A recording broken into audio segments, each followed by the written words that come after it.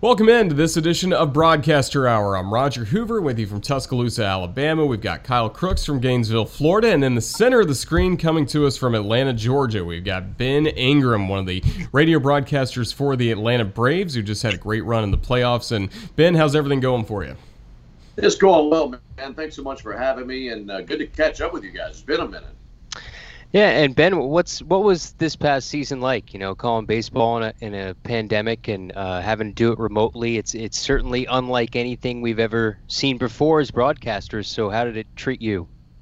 I'd like to say it's something we'll never see again. Yeah. But the best thing about it was we had a season. There was a big chunk of the summer where I wasn't sure that was going to happen or not, and we're going through April, May, June, and really up in the air as to what we might do for the season. There are a lot of people in our industry who weren't sure we'd even play, and that was going to be really disappointing. So to have any kind of a season, just any kind of semblance of a season at all was big, and to finish it, I think, was really big. Because once they laid this thing out, we're going to play 60 games, and you're just going to play within your division and cross-league within the other division, interleague-wise.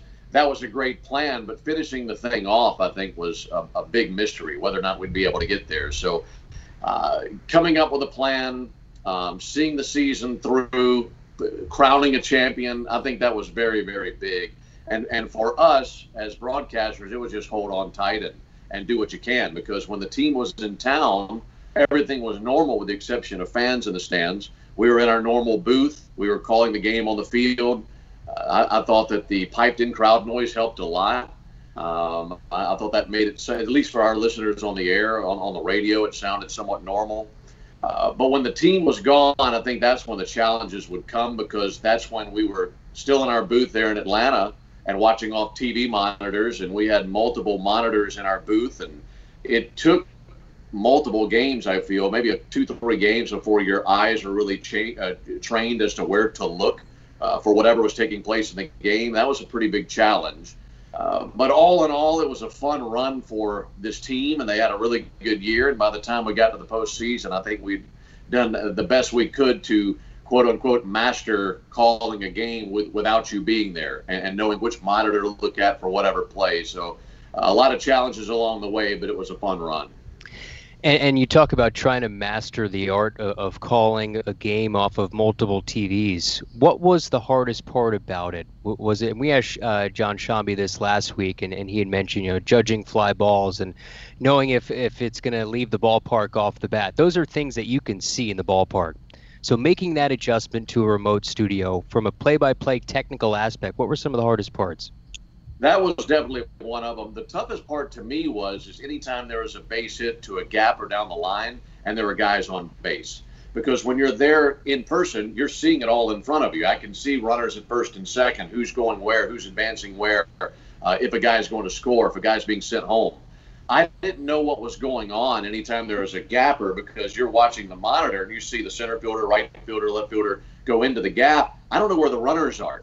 I don't know who's stopping up. I don't know if a guy fell down in between second and third. I don't know if the third base coach is waving him home. I don't know if he scored easily. And it was such a challenge, I feel, to wait a beat and just let it, make sure you knew exactly where everything was, because you're so used to calling what you see.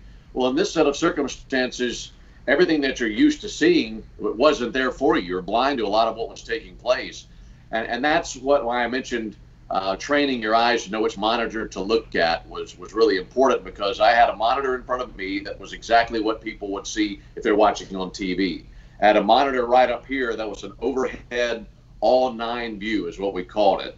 So you could see, I'd look up there for defensive shifts, because if you're just watching the game at home, you're just seeing the camera from center field. You don't know where the defenders are positioning themselves. You'd look up there to see if a runner's got a big lead, if a runner's stealing. And those are things that you'd have to anticipate. If I got a catcher at first base and 2 outs in the inning, well, I probably don't have to look up there to see what his lead is. But if I got the leadoff man on base and it's a favorable count, I think he might run. I'm watching my screen in front of me to see what's actually taking place with a pitcher, batter, and catcher, but also cheating up here to see what that guy is, what the lead looks like, and if he goes. And almost to the point where you started to use your peripheral vision to kind of look in between the two to kind of see exactly what it looked like. Because if he moved you knew you had to say, well, he's runners on the move. Those are challenges that came along the way. But I think the biggest thing was first and second, second and third, bases loaded, and there's a gap or a shot down the line, and knowing who's where. Because if you're just going to guess, then you're setting yourself up for all sorts of disaster. It could be a complete disaster at that point. You don't want to be guessing who's going where and what runners are doing what. And knowing which screen to look at was really helpful with that. And Ben, how about the preparation? Because you can have all the Zoom calls in the world, but it doesn't really replicate just the open clubhouse, being able to ask a player just kind of a one-off question away from the rest of the media or getting more time with the coaching staff. What was your preparation like and not having that clubhouse access, and especially being in Atlanta when the team was on the road? That was the toughest part, Raj. We had, for me, not just the clubhouse, the batting cage every day. BP, just walking down there and just hovering around the cage. And having a conversation with a guy who might have gone 2 for 3 the night before, or a guy who's had some success against that night's starting pitcher, and just getting a nugget here or there. That goes a long way on the air. The only real access that we had one-on-one was with our manager every single day, and that helped a lot. I mean, anytime you could have that call every single day with your manager, lots of things you could ask him about, whether it was things that he addressed on the actual interview or maybe just some chit-chat you might have had before you actually started recording.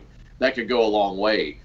But when it came to the Zoom calls and the media scrums post-game, you're getting the basic nuts and bolts of what a guy experienced in that ball game. But it's so hard to take that and really make it into anything that you'd want to use on the air. I mean, you do it. You get some information, you get some nuggets here and there of things you might can use, but there's nothing that can truly replace that one-on-one opportunity you might have with a player where you could ask him about something very specific that you could use for the game that night or use for some other time, that maybe some information you might want to log away and use at another time. So that was really hard. I'd say outside of that, as far as preparation went, everything else was normal. Everything else was exactly the same as you would normally do. But just that one-on-one nugget that you might get from a guy in the clubhouse or at the batting cage, that was eliminated, and that was one of the hardest things about 2020 to me.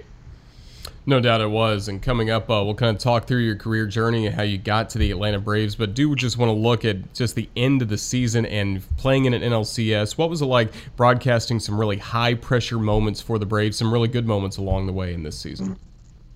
It's hard to beat that. It's the best thing. I mean, I've been broadcasting since I was 18 years old, and nothing really comes close, in my opinion, to broadcasting postseason games. Last year, I got to do it for the very first time, and when you do this every single day, that nervousness or anticipation that you might have had early in your career, it starts to fade away. It comes back in just a tidal wave when you're calling a postseason game for the first time. The first postseason game I had was last year, Busch Stadium, road team. Just calling a postseason game is enormous, but when you're doing it in the road team's ballpark, it's overwhelming, especially when that team beats the team that you're calling for because the place is going nuts. I remember calling the Cardinals had a walk-off in Game 4 of the DS last year, and I made the call, and the stadium was just shaking under my feet. I'd never felt anything like that before. So that really helped prepare me for this year because you know what to expect. And we had the very first postseason game was the 13-inning 1-0 game against the Reds, which was just unbelievable. I've never called anything like that in my life. It just scoreless for hours, and then they finally find a way. So that was great. But when you get to the championship series, with each passing round, everything is bigger and bigger and bigger. And the thing that was even bigger for us was we were calling games here in Atlanta. Well, we were told if they advanced to the World Series, we would be going to Arlington to call the World Series live. So obviously you want your team to do well. You want your team to be in the World Series, but knowing that you could also go and actually call live World Series games was just such a thrill to think about. So when they went up 2-0 and then they went up 3-1, it really was looking good. And then they blow the 3-1 lead. But as far as the games go themselves, there's just such a pressure to make sure you get everything right, really capture every single moment, make sure that every one of your calls matches what's happening on the field. And I think you put even more pressure on yourself when you're doing that from a remote location like we were.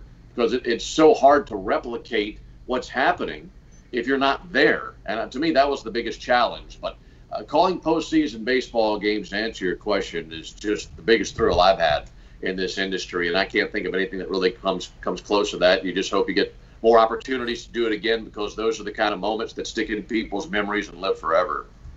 And let's go to the start of your career at Mississippi College and getting the opportunity to call, football, hoops, and baseball. It's where it all started. So do you have any stories from the early days of calling games? Oh, yeah. I mean, I think about those days, and I think anytime you're a young broadcaster on your way up, you have to know that the accommodations are going to be difficult. You're going to have technical issues. You're going to have booths that are barely quality enough to be a kid's playhouse, a treehouse. It's just some really bad facilities that you broadcast from. And I'm no different. I think when I was broadcasting at that time, it was Division III football, baseball, and basketball. A lot of the times basketball was fine because you're there in the gym and they've got everything that you might need. Football, for the most part, is fine because that's the main moneymaker for some of these schools. Baseball was the challenge because baseball, when it comes to especially Division III schools, when it comes to the monetary flow of those programs, it's virtually non-existent. So therefore, the facilities aren't going to be great. I remember one particular time where I think Mississippi College was playing Austin College. It was in Sherman, Texas, if I'm not mistaken, north of Dallas. And I called over, and it was going to be a doubleheader this one particular day. And I said, "Do you have a press box?" I'm like, "Yeah, we've got a press box." I said, "Do you have power and phone lines?" "Yes, we've got all that. You're good to go." I get there, and the press box was a glorified treehouse with no power, no electricity, no phone lines. And I said, "Well, okay, here's your press box, but where's the power?" And the guy pointed out over right field. And the football stadium was on the other side of the right field wall. He said, "Can you run a line from that press box on the football stadium to the baseball stadium?" I'm thinking, that's like 1,000 feet. Like, what are you talking about? No, I got a spool with maybe 60 feet on there. So what I ended up doing was I went to the football press box, set up in there, called the game from the football press box, looking out over right field, could see the back of the scoreboard, which is not the side you want to see, and was calling the game with binoculars the entire time. And I thought to myself, it can't get any worse than this. This has got to be as far as facilities go, this has got to be the bottom of the barrel. And I called a doubleheader with no crowd mic, really no idea what was going on. And was, if the fence would have been 330 down the line, you're talking about another, and we're at the 50-yard line in the press box, so you can do the math, and well over 600 feet from home plate. Somehow made a broadcast happen. And fortunately, that's as worse as it's ever been. Do you think about those moments when you're in the Braves radio booth and you're about to call a playoff game, and you think about, I was calling a baseball game with binoculars over the right field fence, not able to see the scoreboard. I mean, I have those moments here at Florida after having called Division III games in similar circumstances. You kind of pinch yourself at the amenities you have now and what's in front of you, what you're calling now. Do you think about the olden days while you're calling games now? I think you do reflect. I remember the very first road trip I ever took with the Braves, and I was thinking about the first road trip I ever took as a freshman in high school playing baseball. And I was sitting on the back of a bus. It was freezing cold. It was February, and I was sitting next to an equipment bag. And then I remember thinking, okay, my very first baseball trip with a team ever, freshman year of high school, sitting on the back of the bus next to an equipment bag to my first road trip with a major league team, and you're on a charter flight, and you're flying to New York City, and you got a 5-star hotel waiting for you. So yeah, you do think about that. But I think if you did everything beforehand, only thinking about the end result, I don't know that you could ever make it through. I think you have to really love the game, because there's no guarantee. You can pay all the dues you want for a decade, 2 decades, 3, and broadcast from the worst facilities you've ever seen, and have just think that nobody's listening every single night. But unless you really love what you're doing, love the game, love broadcasting the game, I don't know how you make it, because it's hard to fight through those moments of uncertainty and think all along, well, if I do this, I'm going to get to the big leagues. There's no guarantee.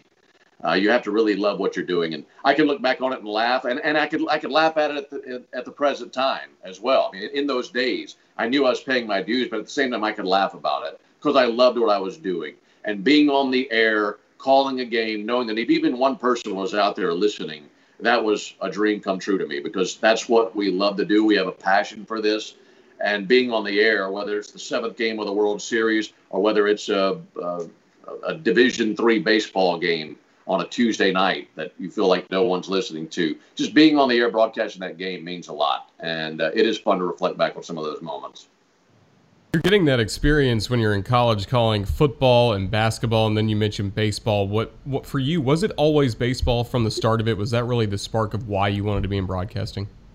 Yeah, it was. I mean, I love calling football and basketball, and I mean, those sports are so much fun. It's totally different from broadcast. They're all three completely different entities, and I find all three a lot of fun. But for me, it was always baseball because it was every day, and I love calling football games and the ramp up during the week of knowing you got a big game coming up on Saturday or Sunday, and everything that takes place Monday through whenever leading up to that game. That's a lot of fun.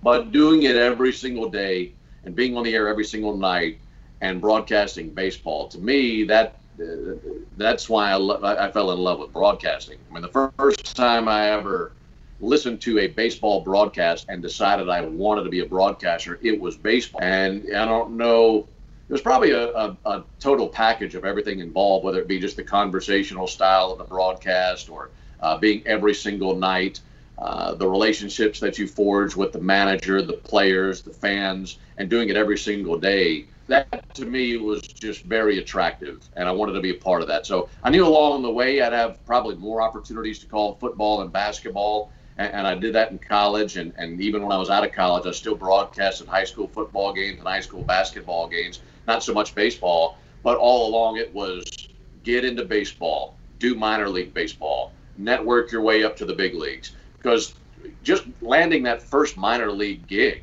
was just so enormous to me because I was going to be broadcasting baseball every single night, and that was just huge to me.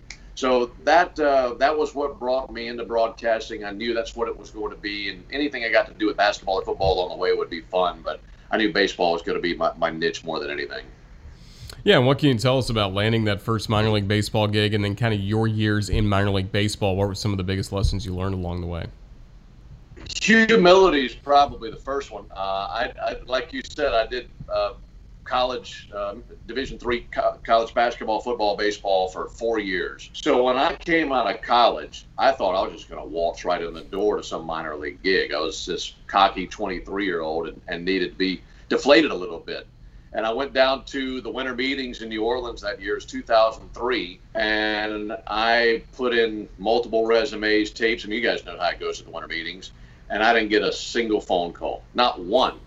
And I needed that. I needed to be grounded like that. I needed to realize this isn't going to be easy. You're going to have to work your tail off. Just because you did 4 years of college ball, you got a lot of experience doing that, doesn't mean somebody's going to just open up the door and say, come on in, you're our guy. I knew I was going to have to work hard at that. So that really helped recalibrate my mentality towards the whole thing. And that started the work ethic that I even use to this day, I feel, that drives me and challenges me to get better and better. So when I didn't get a job that first year, fortunately, there's an independent baseball league that I landed in, broadcasted games for them. We played 110 games, something like that. And I knew that was going to be a big help because I would have 100-plus games of tape where it was just me, 9 innings, and I could work on everything I wanted to work on. And that's really when I started to sharpen exactly what I wanted to be, exactly what I wanted to focus on, what I wanted my broadcast to sound like. And the next year, I landed a job with the short season A-ball team for the Padres in Eugene, Oregon.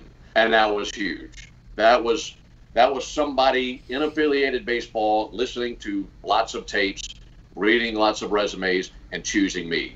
And that was just the best feeling in the world, and especially when it was a team on the other side of the country. I can't imagine they listen to too many Southern broadcasters. I mean, you're talking about a place 3,000 miles from my home. So in all likelihood, people who didn't have a whole lot in common with me, yet they still chose me.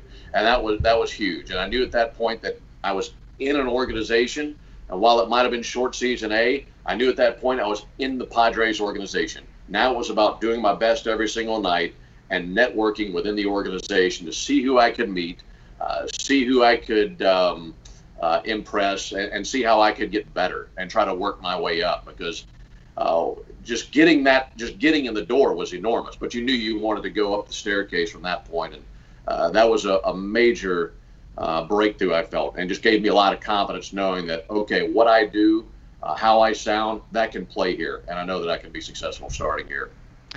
In those early years in the minor leagues, what's the feedback system like? How often during the season are you sending out tapes and saying, can you listen and give me feedback? Like, for young announcers right now in the minor leagues, how often should they be seeking that feedback even in season? That's a really good question. I think when it came to what I did, I had one guy that was my mentor in broadcasting. He would listen to me pretty regularly, because that was the early days of listening to baseball on the radio and streaming. He could stream my game. He lived in Nevada. He could stream the games, obviously, from anywhere, and he would listen to me once or so a week. I had one guy, his name was Lee Adams, and he would give me constant feedback. And I felt like during the season, and it's different for everybody, but for me, if I was branching out beyond that and getting multiple people's opinion, I think perhaps that would have been overwhelming for me. I had one person that I trusted. He was in the industry. He was my play-by-play mentor. So it wasn't just some guy that, oh, hey, I listened to you here and there. Let me give you some feedback. This is someone who I trusted a lot, and I just bounced everything off of him. I mean, he was the one person that I did that with. Once I got to the off season, that's when I'd send my stuff out. That's when I'd hear from other broadcasters and, what do you think about this? What do you think about that? How could I do this better? That's when I would really go back to the grease board and start to rework on things, hearing from multiple broadcasters. And I think we're all different. But for me, in season, it was pretty much one guy, and that's how I channeled everything. That and myself. I think you have to be your biggest critic in order to be successful at this. And I listened to my stuff all the time. I mean, I would fine tune things that I don't think anybody else would even pick up on. But it was a big deal to me. It was something that I wanted to work on. Little things that I want, whether it be how I open an interview, or how I ask a question, or whether it be how I send it to break in between innings or things like that. That was really my lab, the minor leagues, where I could do it every single night. I'd listen to 3 or 4 innings the very next morning, or on the bus if we were traveling somewhere, and then I'd take it right back to work that night. Okay, what do I want to work on? And that was my thing over and over and over and over again. And when it's just you in the booth, and it's just you doing 9 innings of play-by-play, there's so many things you can do in that lab. I mean, you can really experience and experiment with a lot of different things. So that's how I went about that. And I had one very trusted source in Lee, bounced a lot off him. And then once I got to the off season, that's when I'd throw my stuff out there and just kind of take a shotgun approach and get the feedback you could get. And how long did it take you to find that right conversational tone on baseball? I feel like, even for myself and for many broadcasters out there, we go on the air with this expected sound of Mr. Broadcaster Guy, and then we realize, like, oh wait, this isn't how it's supposed to sound. Just be yourself. Right. What was that process of getting to yourself? Because it sounds easy, but it isn't. No, it's not. And getting comfortable with your own voice and your own cadence and how you call the game, that doesn't just happen overnight. There's a phrase that we use all the time with young pitchers in the big leagues when they're coming up, they're learning how to win for the first time. It's, this guy's got to trust his stuff. I think it's the same for broadcasters, where there's already a John Miller in the world. There's already a Vin Scully in the world. There's already an Ernie Harwell. You can't be those guys. It's not going to work. You got to be you. You're the only person who can be you. And I think once you realize that and know that I don't have to sound like all these broadcasters, and I don't have to sound like Howie Rose in order to make it to the big leagues. I can admire those guys from a distance. I can be big fans of what they do and how talented they are. But I can't mimic someone and be what I want to be. And once you start to trust that and trust your wisdom as a broadcaster, your cadence, it takes a minute. But once you start to do that, you start to develop into who you are on the air. And I think that's really important. And for me, I think that really started to happen consistently when I was calling AA games. And because you're around some great broadcasters. I think about the broadcasters that were in that league when I was in the Southern League. It's just some really, really good broadcasters, and not just talented broadcasters, hungry broadcasters, guys who knew what their goals were, guys who could break down what their strengths and weaknesses were. And we did that all the time. I don't think we were ever afraid to admit our weaknesses to each other. And we really had there were 4 or 5 guys in that league that we text and conversate with all the time, send tape to, what do you think about this, what do you think about that? And it was just really experimental of kind of listening to different guys that you trust, because we all had the same goal in mind. And that helped a lot. And I think through all that and surrounding yourself with people who were like-minded and had similar goals and were also working on some of the same things you were, you all get better as a group. And it's fun to look at now to see where some of us are. And I mean, Joe Davis was in that league, and Wayne Randazzo was in that league, and J.P. Shadrick, who's doing great work with the Jacksonville Jaguars, is in that league, and Mick Gillespie, who's doing work with the Cubs, and myself. And it's fun to look back on that and know that you're going through all that all at the same time, trying to get better, and it all worked out. You all got to a level that you want to get to, and to a talent level that you aspired to. And I don't think that ever stops. I think you're always looking to get better, but it's fun to go through those days and be surrounded by people who have the same goal as you did, and come to that conclusion together. Yeah, Southern League Broadcasting, a great fraternity, and I remember when I first met you, you had a chance to have a big moment the night I met you, because I was filling in as the PA announcer for the Smokies, and some guy named John Smoltz was getting to rehab with Mississippi, and kind of along that, you got guys like Jason Hayward, Freddie Freeman. You're starting to see their rise in the Braves organization. Just how much did you enjoy kind of that journey once you were in AA, knowing that, okay, now we are a little bit closer to the big leagues. Now what we do here has a much bigger impact than maybe it did at Eugene or any college stuff you had done before? It made it real, that's for certain, because at that point it really came to mind regularly how close you were to the big leagues. And while it wasn't the same as the players, wherein if they performed at a certain level, they were going to the big leagues. You could be the best broadcaster in the world and be at AA. There's no guarantee. It's not like that with the broadcasters, but you felt like it was. You felt like these guys are going to be in the big leagues within the next 12 to 18 months, and you're calling their games. And I think that really flipped the light switch on in my head, thinking, well, if these guys are that close, this is close. This is really close to big league caliber baseball that I'm getting to call. And what a great proving grounds it is for me, because when general managers are tuning, I remember one night we had Tommy Hanson pitch a no-hitter, and our general manager at the time, Frank Wren, told me later that everybody in the front office was tuned into our broadcast listening to me. Well, there was no video feed, so that's what they had to do, and they were listening to every single pitch, and wanted to see him pull the thing off and get the no-hitter. So maybe that doesn't happen every single night, but people at the higher levels are paying more attention, because you do have higher caliber players there that are knocking on the door. And with baseball being what it is now, and it being a young man's game now, probably more than it's ever been, I mean, we're quickly getting prospects to the big leagues. So if you got a big-time prospect on your team in A-ball, AA, AAA, so much of attention is on that player. Therefore, it's on the team. Therefore, some of that could leak over into your broadcast, and you can get exposure like you've never had. So in my particular set of circumstances, you had multiple guys who were knocking on the door, and I knew that they were going to be in the big leagues within the next year or so. And that just made you want to step your game up even more, because you knew, I mean, it was the reality that these guys are close, you could be close as well. Well, and that turned out to be the case for you, going from the Mississippi Braves to the Atlanta Braves. Just what can you tell us about the networking process that led to your first big league and kind of full-time opportunity with Atlanta? I have a rain delay to thank for my opportunity here in Atlanta, believe it or not.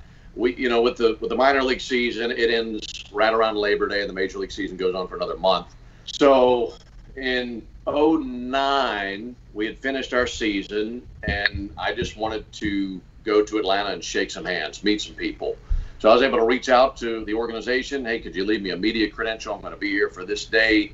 Just want to walk around the press box beforehand and meet some of the broadcasters. I'd never met any of our guys. And I go over, I'm in the booth, 3-4 hours before the game. Shook hands with Don Sutton, shook hands with Jim Powell, met Derek Schiller, who is now our president with the team. At the time was the director of communications and other things with the team. So I was able to meet all of them. And just that moment I had was just great, just to say, hey, I drove over from Mississippi, just wanted to shake your hand, let you guys know if you'd ever need anything, here I am. I think when you can get yourself in front of someone like that, that goes so much further than a resume or a tape. I mean, at that point, you're a real person. So I felt like it was a mission accomplished at that point. But later in the game, there was about a 2.5-hour rain delay. And all those guys were just sitting around. So, of course, I went back in the booth, ended up just hanging out, chatting about the season, chatting about different players. Don Sutton offered me moonshine, which I gladly partook in, that he had in the back of the booth. And just hanging around and just being in the booth at the time, they said, oh, are you available to call some spring training games? Hell yeah, I'm available to come. I'll come drag the field if you need me to. Whatever it takes. So just being in that situation, it was, I think just showing up helped a lot. But it's funny how when you just show up, breaks can go your way. I was there on a night where there just happened to be a 2.5-hour rain delay, and nobody had anything else other to do than just sit around and talk. And that's when that opportunity opened up. Year down the road, spring of 2010, I was invited to call 3 or 4 spring training games that year. Did those games, left a good impression. Following year, they had an opening for the post-game show, and they thought of me. And I think all that started with me taking that step to get in front of them, not be over the top, just be a normal guy, just hang around. Hey, guy, you need anything, let me know. If you don't, no big deal. But either way, I made a good conversation here. I made a good contact here with some of you guys. And I think that goes a long way. And for me, it was right place, right time. And just being there, meeting those guys, everything else is kind of lined up for me. Do you remember that first game, what that was like for you as a member of the Braves radio network and maybe filling in, doing your first play-by-play for the Atlanta Braves? Do you remember what was going through your mind and just how you tried to maybe calm yourself down for that? Yeah, that was great. That was April the 29th, 2011. Remember it really, really well. When I took the job here, my job was to host the post-game show. And I was going to be used as a fill-in anytime any of our broadcasters were out. So going into the season, once I had landed the job, I knew I was going to get some play-by-play opportunities, but I didn't know when. I didn't know if that would be later in the season. I had no idea. I just had to be ready. Well, it was early in the season, and Jim Powell, one of our broadcasters, had felt ill. I think he'd had a sore throat or something like that, and they reached out to me and said, he might need a few innings off tonight, so just be ready. Our broadcasting team at the time was Jim Powell and Don Sutton. Don did the middle 3 innings. Jim did first 3 and last 3. Don was already out for that weekend. Mark Lemke was filling in. So Jim was doing all 9 play-by-play. So when they told me that he wasn't feeling well, that I could be used, I knew at some point in this game, I think it was a Friday night. It was definitely a Friday night. That I was going to be used. I don't know if it was for an inning, 2 innings, 3 innings. And so they told me just to be on standby. So it's almost like I was a reliever in the bullpen, just waiting on the call. And I get a text message from our then producer, Brian Giffen. It was about the top of the 3rd. And he said, Jim wants you to call the 4th through the 7th. And at that point, I'm texting friends like, I'm going to be on next inning. Make sure you got it. Make sure you're tuned in. I've got the 4th through the 7th. And that was just huge. So after I texted everybody, I knew it was going to go on. I looked down at my book because we just finished the top of the 3rd inning to see who my first batter was going to be. It was Albert Pujols. I was like, how do you make that? I mean, it's unbelievable. So I had about a half an inning to make sure I was calm, ready to go, got my text out. Was excited, but knew, okay, when you get in there, it's time to buckle up. Let's go. And so I sat down, and Albert Pujols was the first batter. I think he singled to left field. And Nate McLeod hit a home. He was the first home run I ever had. That was maybe the bottom of the 7th inning. But the thing that was overwhelming to me was just sitting there in that seat and having a full stadium. I mean, that added so much to the experience. I mean, because if you're calling your first major league game, it could be, you know, Tuesday night in June and there's 2,000 people in the ballpark. It's still going to be enormous. But when you add on, there's 40,000 people there. It was the Braves and the Cardinals on a Friday night. It was just overwhelming to see that many people, but there was one mic and you're sitting at it. And that was over the top. And I don't know that you can really ever condition yourself to just being used to that when you're doing it for the first time. But you just ease in. Once they throw the first pitch, it's the same game you had always called for the last however many years in the minor leagues. And it's like the players say, when they come to the big leagues and they make their big league debuts, it's all overwhelming and there's all this nervousness. But once you step into the box, it's the same game. And it's the same thing for broadcasters too. And I think when you remind yourself of that calmed me down more than anything. And at that point, it was about getting the job done. And it's a great night. And let's talk about when you finally sit in that seat. What makes good radio play-by-play for baseball? And we always ask our guests, baseball guests we have on, what's the line between description in terms of good enough description, too much description, where you're just throwing words to throw out words? Where do you stand on what makes good description on the radio for baseball? Well, it's got to breathe. And I don't think anybody ever turns on the radio.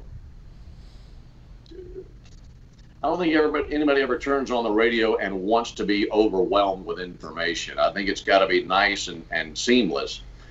I'll take a step back from that and say, more than anything, the reason people are flipping on the radio, they want to hear the score. Got to give the score. Oh, I don't think you can give it enough, because at the end of the day, what is our job? Well, our job is a lot of things. But I think the most important thing is the score of the game. People are landing at the airport, getting in their car, turning it on 6th inning. What's the score of the game? People are getting home, turning on the radio, whatever it may be. They want to know the score. And if we don't give them that, in 2020, there are countless other places where they can go and find the score, whether it be their ESPN app, their MLB app, the television. If you don't give it to them, they'll find another way to find what they want, and they won't come back to you. So that's always a challenge to myself, is giving the score as much as I can. Outside of that, the next rundown is everything happening on the field. The game is what matters the most. I can sit here and enlighten my audience all day long with stories and things that took place and comparisons and all that. But if you're doing all that over what's happening on the field, then you've failed. I think it's the score. I think it's what happens on the field. I think when you in the vacuum that you have outside of action on the field, that's when you can weave in whatever it is you want to weave in. And I think you've got to find ways to entertain your audience, but also inform them as well. I want my audience turning off the radio at the end of the night and hearing something, learning something that they did not know about beforehand, because I took the time to do the research. I took the time to find the nugget. I took the time to find something that was more than a slugging percentage, or he went to Nebraska, or this guy was a converted catcher. When you listen to our games, when you pay attention to a team night in, night out, most people know all that stuff. I think it's our job to find things that a listener would say, oh, wow, I never knew that. Or that's an interesting story. I'd love to do more research on that. Or, hey, did you hear what Ben and Joe and Jim were just talking about? Did you know that this guy, X, Y, and Z, whatever. So those are all big things, and those are fun things, but they can't come above the first two steps. And to me, when you can find a way to weave all that in together, that's when you've got yourself a really good broadcast, because right off the bat, I know what's happening in the game. I know the score. I know what's taking place on the field when the ball is in the air, when the pitch is thrown, when the ball is in play. That's taking precedence over any other piece of information that you might have. And then in the meantime, in between some of those moments, you've got plenty of times where you can mix in whatever story it is that you want along the way. And Ben, how much do you love just being one of the broadcasters for a team, getting to go through the ups and downs, and now you've gotten to do it over several years, a decade worth of games you've been with the Braves, just, as opposed to maybe getting ready for a TV game where you're kind of parachuting in and giving the basics on some of these teams. How much do you love just the day-to-day ebbs and flows of Major League season and getting to be a radio broadcaster for a team, like you mentioned, each and every day? It's all I ever wanted to do, man. I think when it comes down to what we do with baseball, I just wanted to be one of the voices for a team in the big leagues.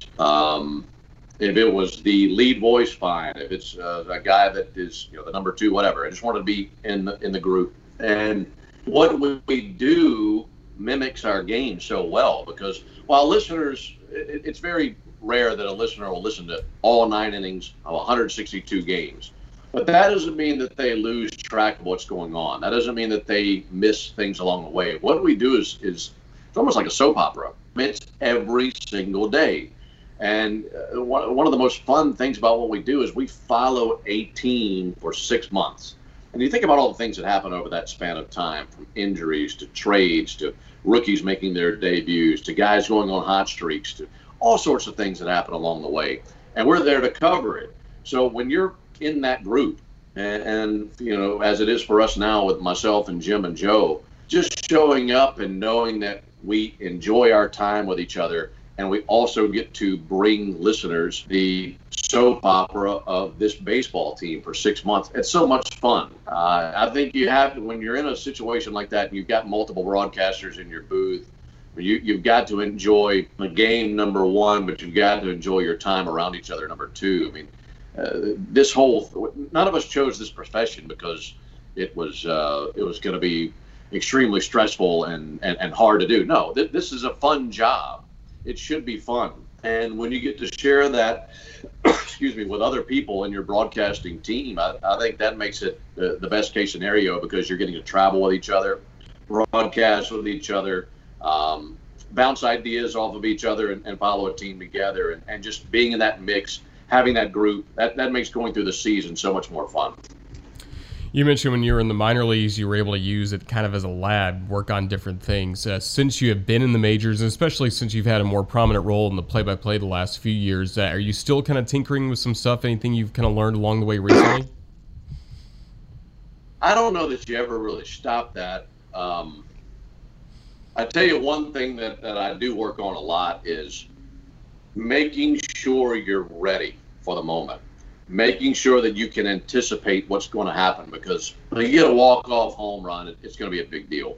But when it happens for a big league team as opposed to an A-ball or double-A team, it's all anybody talks about for the next 24 hours. It's just so enormous. And in a normal season, there's so many people in the ballpark.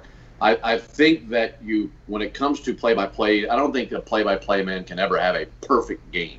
I don't know that it's possible for 3 hours just be absolutely perfect across the board. But what you do want to do is you want to nail the big moments. And I think you have to realize when those moments are coming. If it's late in the ball game and it's a 1-run game, you get a guy on base, I mean, you better be ready for the situation. You get a guy on third base, if a ball gets by the catcher, if there's a suicide squeeze, I don't want to be caught off guard. I think it's so easy to just kind of let your guard down and be looking at one place, and all of a sudden something happens, you're surprised. I don't want to be surprised. And that's something that I probably work on more than anything, is trying to anticipate the moment. I remember, for an example, that Freddie Freeman hit a walk-off home run against the Brewers last year's 10th inning. And I think when you go to extra innings, there's this shift in how you feel about the game. It goes from, hey, it's about to end in the 9th inning to we might be here all night. I remember he comes up to the plate, lead things off bottom of the 10th inning, and we're in commercial break, and I'm watching him down in the on-deck circle, and I think to myself, you better be ready, because this could end in one pitch. You might not be here all night. And if he comes to the plate and the first pitch he hits here in the bottom of the 10th inning is a home run, you come back from commercial break, when the span of seconds, game's over. You don't want that to be choppy. You don't want to be surprised by the moment. And when he climbed in there, I remember thinking, like, you better be ready if he hits it out. 1-0 pitch, hit it out of the ballpark. That's the call. because I was ready for it. And I think that's what I tried to work on more than anything, just anticipating the moment.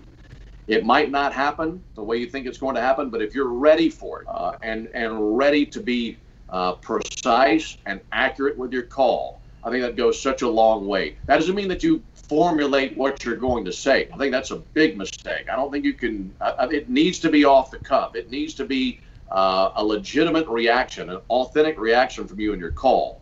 But you can anticipate something's about to happen in this game. Something's about to change in this game. There's about to be a moment here. And I think anticipating those moments and being ready for them is the thing that I work on and tinker with probably more than anything, and just being aware. I think that's the toughest part of a baseball game, given the nature that our game can go from really nothing happening to all of a sudden the biggest moment of the game takes place like that. You got to be ready for that. And in those biggest moments, aside from anticipating what could happen, in trying to wrestle those big moments vocally, and also letting the crowd tell some of that story. Maybe it's a little different on radio than it is on TV. You can let the crowd even tell more of that story. But Ben, where are you in terms of the balance of trying to really go over the top in description in a big moment, or just kind of more caption-like, if that makes sense, in a big moment? Yeah, that's a great question. I'm under the impression that I can never describe what is happening on the field as well as the crowd can, especially for a big moment. And I think when you get a big moment where you're going to use the crowd as part of your description as to what's going on, and I know there's different approaches to this, and I don't know that there's a right answer to this. I think it depends on the broadcaster. But for me, say what happened, be accurate with your call, and shut up. And I think in those, I want those moments. It might be for 5 seconds, 10 seconds, but I want the crowd to be as much a part of the call as I am, or more. But like I said, I think they can tell the story better than we can. I think our job is to accurately describe what is going on in the ballpark. That's not limited to the white lines. That's the entire structure of the stadium. And when you got 42,000 people on their feet going nuts, that needs to be over the airwaves. I don't want to be talking over that. So I think letting it breathe is a big part of what I do, because that's what I want as a listener. So therefore, that's what I'm going to do as a broadcaster. So I want to make sure that my call I want to make sure my call matches the moment, but I don't want to talk all over the crowd and what they're doing. I think that's really important. As far as captions go, I think that's great. I think you have to know where to drop them in. I think you have to know that the right places, the good sweet spots to throw that in when it comes to a broadcast, and all that combined. That's why I love radio broadcasting as much as I do, because it's just a blank canvas. The listener's relying on us for everything. And there you are, as if you're the conductor of a great symphony, bringing it all together and letting it all come onto the canvas for our listeners who can't see at all what's going on. So I think that's really important. And I think it in my younger years, maybe I wasn't aware of all that and would talk over crowds and think I needed to talk more and more and more to highlight a big moment. I don't think you do. I think part of narrating a big moment is letting the crowd do most of that narration, and you putting in the right caption at the right time to bring it all together. And let's slide a little bit to preparation, because that's another side of it, aside from calling the game. How much has your process changed throughout the years, from starting in the minors till now? A lot, a whole lot. That's something that evolves. And I would hope that it would continue to evolve. I'd hope that the way that I prepare for a game in 20 years is different even from how I do it now. Not a whole lot, but maybe even more streamlined. I think we're always trying to streamline that process. But I love that aspect of my job. I can't imagine what this job would be like if I didn't enjoy the prep, studying up for a game. I think when it comes to a normal game in the regular season, I'll probably put in an hour and a half to 2 hours worth of prep for each game. It doesn't all come at one time. It's kind of pieced out across the day. And for that, I might use 3/4 of that. I don't think I've ever used it all. But that's the beauty of baseball. You prep for a team coming in, and they're there for the next 2 nights after that. So you've got plenty. I think when you're prepping for a series, you've got it there for the next 3-4 days, depending on how long the series is, and that's really helpful. But it's come a long way. What's important to me now is different than maybe what it was 10 years ago or even 5 years ago. How I retain information has changed. I have to write things down in order for me to remember things. I've got a yellow legal pad. I go through probably 6 of them in a season. And I'm just constantly writing things down, because if I just hear something, I don't really retain it. I have to write things. I know the probably half dozen websites that I go to every single day where I find information. The guys that I'll go talk to in the clubhouse and at the batting cage that I know can give me good stories, that I know can give me good pieces of information. Those are all things that I write down. And I've got a very organized way of having all that information on my page, which page it's on, what I have in my book versus what I have on my legal pad. And I just kind of go back and forth. And what I have on my legal pad, I've got it on one side of my book. The team that's hitting I'm writing on this side.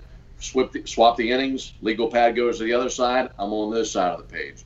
And I kind of learn how to balance back and forth between that. But those are all things that have come a very, very, very long way. I'd even say that how I score a game is different now than it was 10, 15 years ago, because you start to find out more and more what works for you. Maybe you'll pick up on something that another broadcaster is doing and think to yourself, that's something I could do that could make my job a little bit easier. So you just pick up things along the way, and it just evolves. And I really like the routine that I have now. I'm very routine oriented, and for my prep work, I know when I need to start. I know what I need to accomplish. If I don't, I feel so out of place. I feel fish out of water if I don't check all my boxes of things that I'm normally doing in my routine before a game, and that doesn't normally happen where I don't do them all. But I hate feeling rushed, and I like having a lot of time, and that's my routine daily. Yeah, you mentioned that it's evolved. Things that were important to you 10 years ago aren't as important now. I'm just kind of curious, as a follow-up to that, what is the most important stuff for you now? And then the stuff on the legal pad, is that more kind of anecdotal stories, or is that more stats? Where do you kind of fall on the balance between those two? So my legal pad is, first thing is pictures. I got to put a line right across the middle of the page. Got a picture here, picture there, and I'm trying to give a good scouting report of what that picture is. A lot of those things are, I'll talk with a player, I'll talk with a coach about this particular pitcher. He does this really well. Watch for this on 2 strikes. He's good with this with left-handed batters, things like that. I got a lot of those just little notes just jotted down, and maybe if somebody looked at that, they'd understand what I've got there. But for the most part, the organization of it all is kind of in my head, and I think to other people it would look really foreign to them because it's kind of all over the place. So I've got a really good description of those pitchers and what I want to bring into the broadcast, because every pitcher is different. I mean, they're all extremely unique, and the kind of challenges that a pitcher might present to an opposing lineup that night, I want my listener to know that. I want those guys I want to have that in detail in front of me where I can drop that in case certain moments in a ball game come up where he's got a 2-2 count against a left-handed hitter and he's really good with this pitch and this count or things like that. I want to be able to drop that in and really pepper my broadcast with those types of that type of information. Those are the things that I've got on my legal pad. Outside of that, next page, I might have something on if something is particularly unique to me about a ballpark or a manager or a story that I heard at the cage. A lot of the times I'll put a little note down, whatever, with this player from however many years ago that I can drop in. That's just all there to remind me of things along the way that I could use over the course of a 3 or 4 game series. So I'm typically using 2 sheets of paper every single night. All of my notes, anything that I might want to bring up, anything that's interesting to me, anything historical, that's all in that legal pad. I don't have any of that jumbled up with my scorebook. I try to keep my scorebook very clean, very streamlined. I might write in the tab there home runs and RBIs going into that night's action, but everything else is name, defensive alignment, score, what happened. and I try to separate those two things because I'm writing on one, I'm reading off another. So that's, I guess that's the process that I have. Some of the things, to answer your first question, and I kind of rambled there with that one, but to answer your first question, what's maybe as more important to me now compared to 10 years ago, that relationship day in, day out with your manager and kind of bouncing around the clubhouse. You got 26 guys in there. They're all different. Some guys are extremely extroverted, going to tell you everything you ever wanted to know. Other guys aren't going to give you much at all. I think you have to know your clubhouse. You have to know who your guys are. You have to know who's going to give you information. You have to know who's going to give you good stuff about a particular pitcher that night. Some guys are going to be very generic and give you nothing at all. Other guys are going to do a really nice job of breaking things down. I think having those relationships, knowing what to ask, knowing how to go about a clubhouse and not look like I'm a fish out of water, those are the things that are significantly more important to me now than they were 10 years ago, because I think we have much more access to that now in the big leagues than we did in the minor leagues, because you might chat with your manager, you'd be around each other on the bus. But a lot of times those guys are seeing players that maybe they've never seen before. In the big leagues, you see these teams all the time. If Freddie Freeman's facing Jacob deGrom, he's probably had 50 career ABs against the guy at least, and he can tell me a lot about what he's expecting to see that night. So knowing who your guys are and having those relationships and knowing how to develop those relationships, gaining information and telling that to your listener, that's something that is of utmost importance to me now that maybe I didn't put a whole lot of value into 10, 12 years ago. Good chat here on this. We're almost to the end of the hour. A few weeks ago when we had Chip Caray on, he gave us the story of his dad, introducing Ernie Johnson Sr. as the voice of the Braves. And then Ernie Johnson said, "Hey, Skip, we're all voices of the Braves." And it seems like that culture stemming from Ernie Johnson Sr. has been passed down through generations through the TV and the radio broadcast. Just as we kind of wrap things up, just how special is the group of guys you have around you on Braves radio and TV? And as well as we got to give a shout out to Jay Chad, who does, I know, a big role in making sure you guys sound great each and every night, and especially in a year like this with all the different things he had to do to make sure he could bring the crowd to the airwaves. Well, when you walk into our booth, you're embraced with the history of our booth. And we've got, and we have Joe to thank for a lot of that. Joe's been doing Braves TV and radio for 30 plus years, right around 30 years. And he's got lots of great photographs through the years and things like that he's brought in, we put in the booth. We've got some, with the cardboard cutouts that were in the stadium this year. They made some extras of Pete and Skip and Ernie and Don's. They're all in our booth. So it's kind of cool because we've decorated our booth with a lot of the history of Braves Radio Network and guys who have done this before us. Because while I never got to meet Skip, I never got to meet Ernie Johnson. I did meet Pete multiple times. Don is like my baseball father, even to this day. I mean, he's done such a great job of just taking care of me and being a link to the previous generation of guys. I know that Jim had a good relationship with Pete when he was alive, and all those guys knew each other and worked together. So to be a part of that fraternity is so much fun because I get to hear stories about guys that I never met but always admired from afar. So while I never met Skip Caray, I've listened to him 1,000 times. Likewise, Ernie Johnson, and had a relationship with the rest of those guys. So to be in that group with those guys and to be reminded every night with the pictures on the wall and everything of who sat at this mic before you, and just know that you're on the team, it is really overwhelming. Those are guys that I listened to for years and guys that I admired from afar for a long time, and now to be on that team, that's a dream come true for me. And you'd hope that you could do this for a long time. All I ever really wanted to do was to be a voice for one team for my career. I know we all have different aspirations and things that we aim for, but that's all I ever wanted to be, was the guy for a major league team for a long time. And hopefully when we get 20, 30 years down the road, people would say that I'm in that same group as well for a long amount of time. That would be a lot of fun. But that's it's a good reminder and a good standard to look up to and know that before you there was several really talented broadcasters here, and you have a legacy to maintain. You don't want to see it dip while you're in there. So it's a great time, and it's humbling to be a part of that, and a dream come true every single day. Well, we'll look forward to that continuing for years and years and years with you and the Braves in Atlanta. You do such great work, Ben, and just you've been a good friend to me through the years, so I look forward to seeing what's next for you. But thank you for your time today here on Broadcaster Hour. We've really enjoyed it.